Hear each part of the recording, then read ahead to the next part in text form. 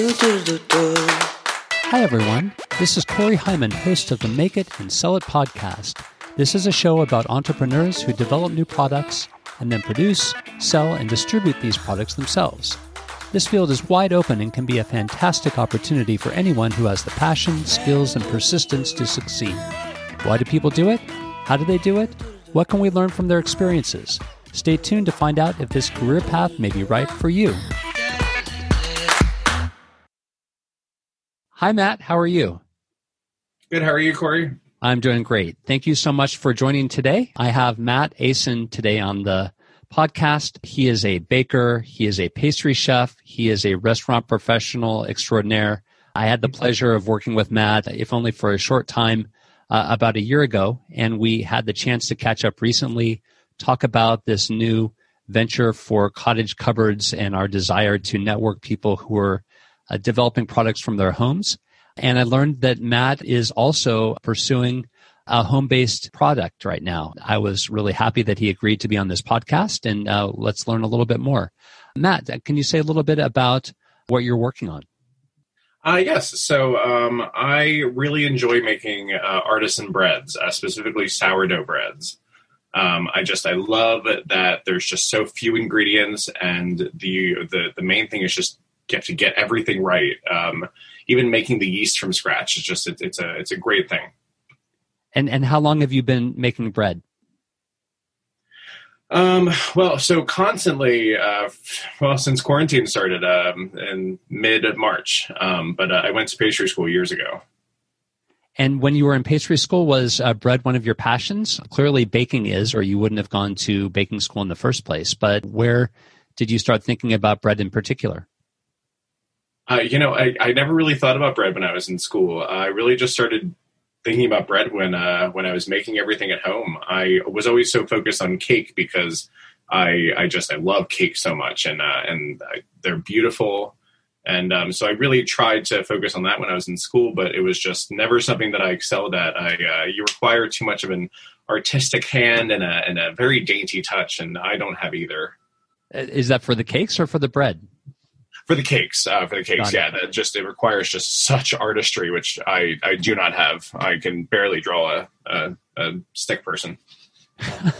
Well, so you live in Lancaster, but you were born in New Jersey. What's the name of your hometown? Egg Harbor Township. It's about 5 minutes from Atlantic City. So as a child from Egg Harbor, New Jersey, it sounds as though you came by your passion for baking honestly. Oh, definitely, yes. It must have been in your blood. No, actually, pharmacistry is in my blood. I come from a line of pharmacists. So when do you remember that you wanted to be a baker? It was probably in high school. I had no idea what I wanted to do growing up. I mean, I always have a love for animals, so I thought about doing something connected to that, but it never really panned out. And I just, after high school, I just said, you know what, I love food so much, and I love desserts a lot more than anything else. Let's do that. I actually come from a baking family myself. My great-grandfather was a baker, and he was a baker in Pennsylvania. So the generations have come full circle. And the story that my grandmother told is that my great-grandfather was a bit of a rabble-rouser, and he was actually in the Bakers Union and ended up spending, I think, more than a year in jail around the turn of the century because he was found to have had a gun in his store. And my grandmother recounted the story that she and her mother and her sister and brothers went to visit my great-grandfather in jail on a regular basis, and they would bring him food. And that at one point, her mother had brought him a knife to cut whatever food she brought him. And that, of course, was found, and there was all kinds of trouble because of it. But it was always a badge of honor to have a baker in the family because I love cooking. I love baking myself. And over the years, as I've tried to bake myself and perfect my own recipes, I think back to my family history, and that's a very special historical note for me to then also be working on some food products right now as well. Oh yeah, I had no idea we shared that. That's crazy. So you have worked in restaurants as well for a long time. Can you say a bit more about that? Yes. So I originally thought that I would always be in the back cooking, just because that's always been a passion of mine. But I just found that I couldn't shut up in the back, and I love talking to people more than anything else. So I found myself becoming a host and then becoming a server and going from that to being a serving manager. There wasn't enough socialization in the back. So I had to be out talking to people because I just love that so much. And then quarantine happened and all of our lives changed fundamentally, including the ability to talk to people on a regular basis. So you were at home and thought about the kinds of things you wanted to do and started thinking about breads.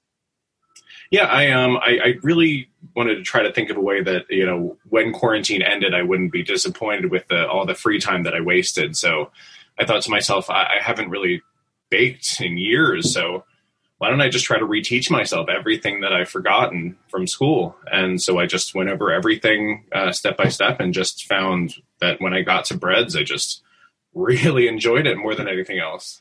Was it like riding a bicycle? You just picked it back up pretty quickly? Pretty much, yeah. If that bicycle involved gaining a bit of weight from all the baked goods that I ate, yes. Has the art of baking bread changed since you were in school? I know that there's been kind of a resurgence in the home bread baking industry and wild yeasts and the like. I don't know if that was also part of the curriculum when you were in school. It was a very minor part of the curriculum. The biggest difference is just how much more information is online these days. It was so easy. I didn't really use my textbooks from school. I just kind of retaught myself with online information. Well, I have to say, I haven't had the pleasure of trying your bread. I keep trying to figure out a way to access that opportunity.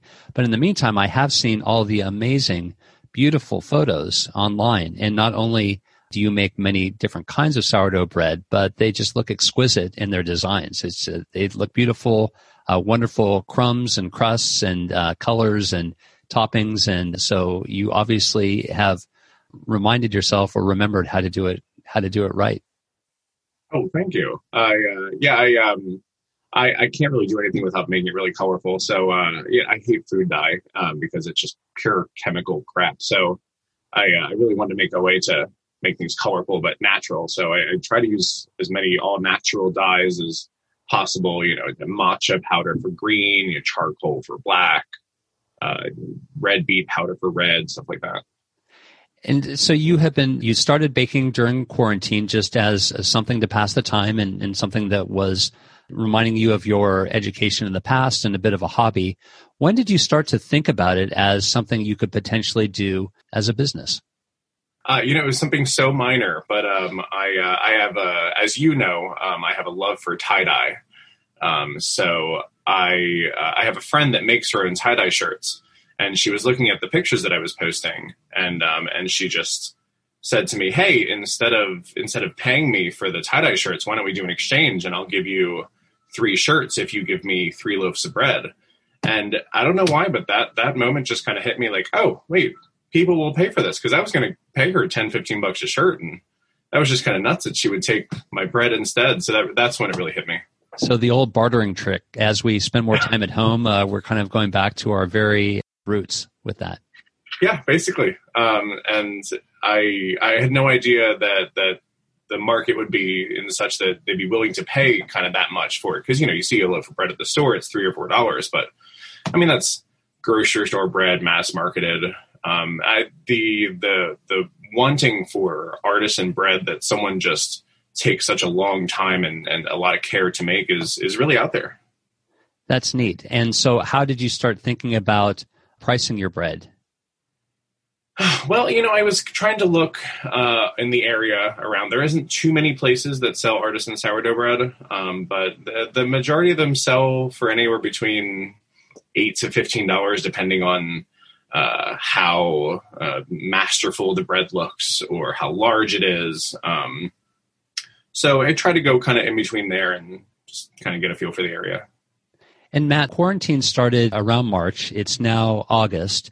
So it's been about 5 months. Mm-hmm. But it sounds as though you've progressed quite a ways in thinking about not only making bread as a hobby, starting to think about how to monetize it a bit and to start to reach out to the community and even starting to get some sales. Where are you in your professional journey on this project? Well, I have done all the, figuring out how much everything is per loaf, how much I'd like to sell things for. Definitely enough market research as far as like I've been giving out loaves like crazy to all of my friends and acquaintances to just try to get a real good sense of how everything is. I took the ServSafe sanitation course, so I have my sanitation certifications. And I'm in talks with a bakery in my area that I would like to rent out their kitchen part-time, which they've done with previous businesses in the past, to try to use their space. I don't think that, with the uncertainty of the COVID time, it would be smart for me to start my own kind of brick and mortar business. I think it would just be a lot more smart and cautious to kind of wiggle my way into another previously established business. Yeah, I think that makes a lot of sense. Obviously, none of us has a crystal ball. None of us know where we're going to be in a year's time. But ideally, where do you see this business in a year, in 2 years? What are some of your longer term goals? Ideally, in a year, I think it would be unrealistic to probably say I'd have my own place in a year. But ideally, in a year, being able to just support myself on the bread sales that I have. I don't really expect to be making an insane profit, but just to be able to support myself, with my livings and all that, with just my bread making alone. As far as doing my own marketing and being in someone else's kitchen, that would be fantastic. And so, Matt, do you see this as kind of supplanting your day job? Is this what you would like to do full time going forward? I'd love to do this full time. Yeah, I mean, of course, maybe supplementing with once restaurant experiences become normal again, I'd love to start up at a restaurant again, but just for a couple of days a week, just because I need to be talking to people to be sane. But yeah, definitely this would be a great thing to be doing as a day job. When you think about the costs associated with making bread, you said that the actual ingredients the costs are relatively modest. It's flour, it's yeast, it's salt, and very few other things, some oil. But there is a huge time investment. Have you started to time yourself to see how long it takes to make a loaf? Have you started to think about some economies of scale and ways to bake bread that are a little bit more efficient? How have you thought about kind of the operations side of your business? Not too much as far as what my time's worth. I don't value my time as that much right now.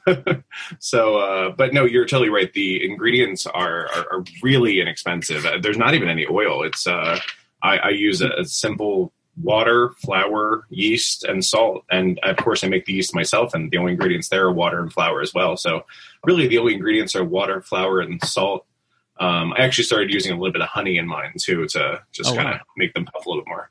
Neat. And even though this isn't really a technical podcast and talking about the details of products, for those of you who are not aware, making your own yeast means developing a culture over time and using some of the bacteria in the air and in the environment to evolve your own special yeast concoction. Is that right?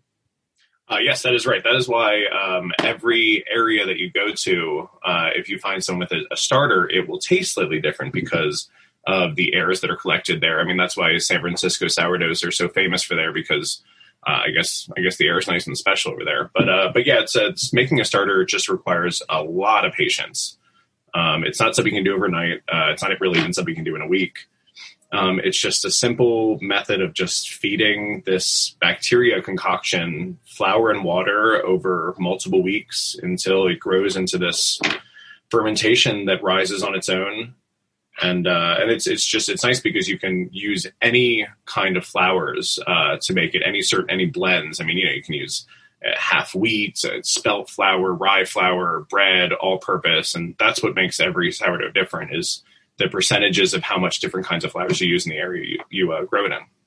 So if you think about the things that will make your business special or that do make your business special right now, one is just the fact that it is handmade and that every loaf, every product is a bit different.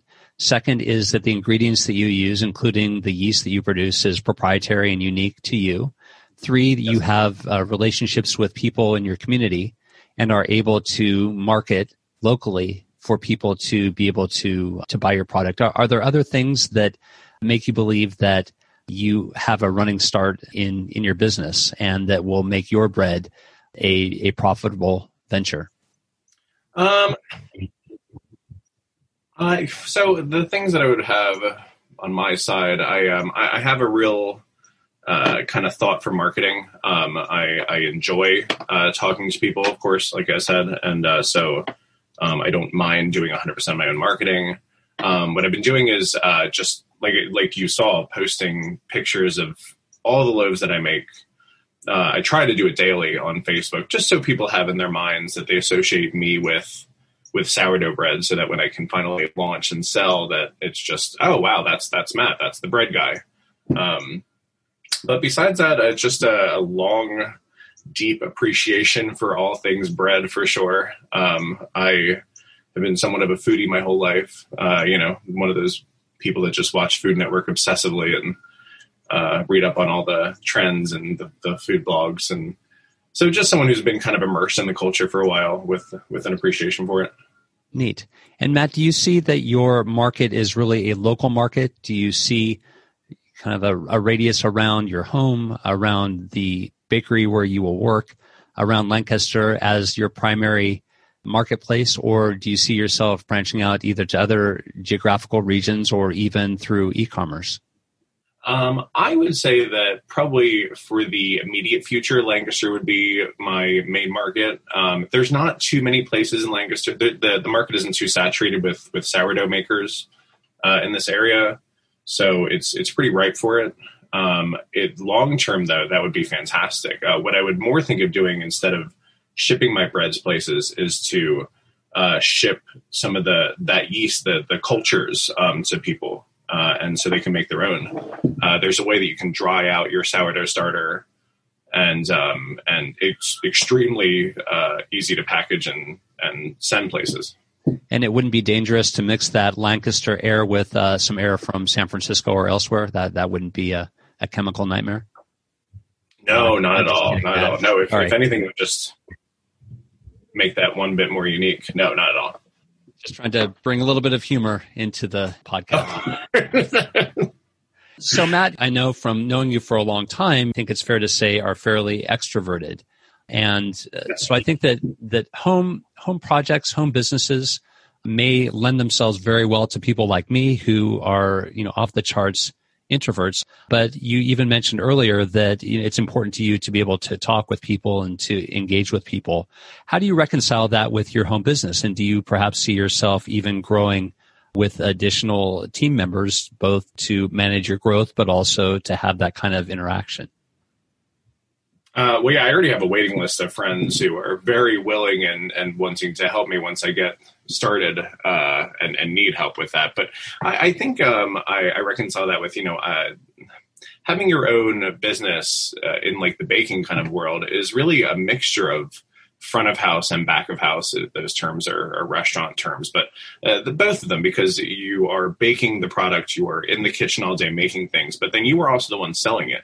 And so it's really important to have both those skills, the skills to just, pedal to the metal and work and be okay with that and love what you're doing. And then also be able to be the face of your own business. One of the things that I'm learning as I talk to more people is that there are such a broad diversity of skills that it takes to be a successful business person, both on the creative side and the marketing side, but also on the business side, that it may be very difficult to be able to blend those skills in a single person. Do you feel confident in your ability not only to produce the product and market it, but also to do your bookkeeping, to do your administration, to do all of the licensing and follow-up and invoicing and all those things that are related to a business? Or how do you see yourself managing all aspects of this business going forward? I would definitely say that the business side of it would be my weakest area. I'm good with money and with budgeting and savings. I've always been good in that area. But as far as doing the proper paperwork for things and all that's involved there, I would definitely be reaching out for help. Which is a part of why I think that your idea is a fantastic idea, because I'm sure that part of that is going to be laying out exactly what you need to do to be handling your business correctly in the business area. And the idea being to develop kind of a network of folks who can help each other and support each other and learn from each other as they're developing and implementing their businesses. Yeah. That would be a great social aspect because, as for someone like me who is just not 100% sure of all the paperwork and the incorporations that I need to get and like the accounting stuff, maybe someone else knows that perfectly, but then just doesn't really know how to market their product or how to talk about their product or where to even start. And so that's where we could help each other. So that's a great idea. As you see yourself in engaging in that kind of a group, what are some of the questions you would initially have? You mentioned a few a minute ago, but what would be important to bring to that kind of a conversation to make it worthwhile for you to spend your time? I would say so. I know that I need to start an LLC. I don't 100% know how to do that, so that's something I'm going to have to enlist the help of friends who know how to do that stuff with. But then also just on how to do your taxes when you're your own business owner. I don't know how to do that yet. So that would be something huge that would be very helpful if someone knew how to do that. And one of the things we talked about too is that once you start working with folks, even if you have different products, there could be some opportunities for economies of scale, meaning that you could go in together to be able to buy raw ingredients. Maybe there are opportunities to do co-branding or co-marketing. So I'm glad that the idea seems to make sense, and hopefully we'll be able to get it together locally so that we can have those conversations. Even though your journey has been relatively short to this point, Matt, what have been some of the happy surprises as you have made more loaves and engaged with more people? I would say how much every single time I open the oven and they come out just right, just how much that really makes me happy, and also just how much people appreciate it and how much people are willing to go out of their way to get it. I mean, I've had people, driving already 20, 25 minutes just to grab a loaf of my bread. And I had no idea that would be a willing market. But yeah, I guess it's just the joy that a loaf of bread can bring people. It sounds really corny, but that's something that I had no idea about. Obviously, there have been so many negative implications of this global pandemic. One of the things I've been hearing, though, is that it really has given small business owners an opportunity to be more visible than they had been previously, or to engage with their communities in a deeper level. Is it your sense that after we are through this pandemic, whatever that means, that some of the relationships and selling you've been able to do and new ways of working, that will continue, or will we go back to the old ways? Oh, I definitely think it can evolve. No, I mean, I don't think that I could ever go back to buying anything from the store again. I mean, grocery store loaves just sound so dull and boring anymore. And also, my family relies on homemade bread now, and it's such an easy and inexpensive joy to get. So even if for some reason the business aspect of it didn't pan out, it would definitely be something that I would continue doing, and that would only really be because I had so much free time on my hands. Right. I am inspired by you and creating this from scratch. I admire your passion and really hope that we'll be able to continue the conversation as your business evolves, and maybe have you back on the podcast to talk about the changes that have taken place over time. So thank you so much for taking the time to talk. For people who are interested in learning more about your loaves and seeing the photos, perhaps trying a loaf, how should they get in touch with you? As of right this second, the way that I'm doing that is just through Facebook and Facebook Messenger. So if you just look me up, it's Matthew Asin, ASIN, and just send me a private message. And that is the way I'm doing it right now. Hopefully that will be changing in the next month or two, but as of right now. Fantastic. Thank you so much, Matt. I really appreciate your time. Best of luck. Thank you very much, Corey. I appreciate it. Thanks for listening today. This has been the Make It and Sell It podcast with Corey Hyman. Please subscribe, let us know what you think, and stay tuned for future episodes.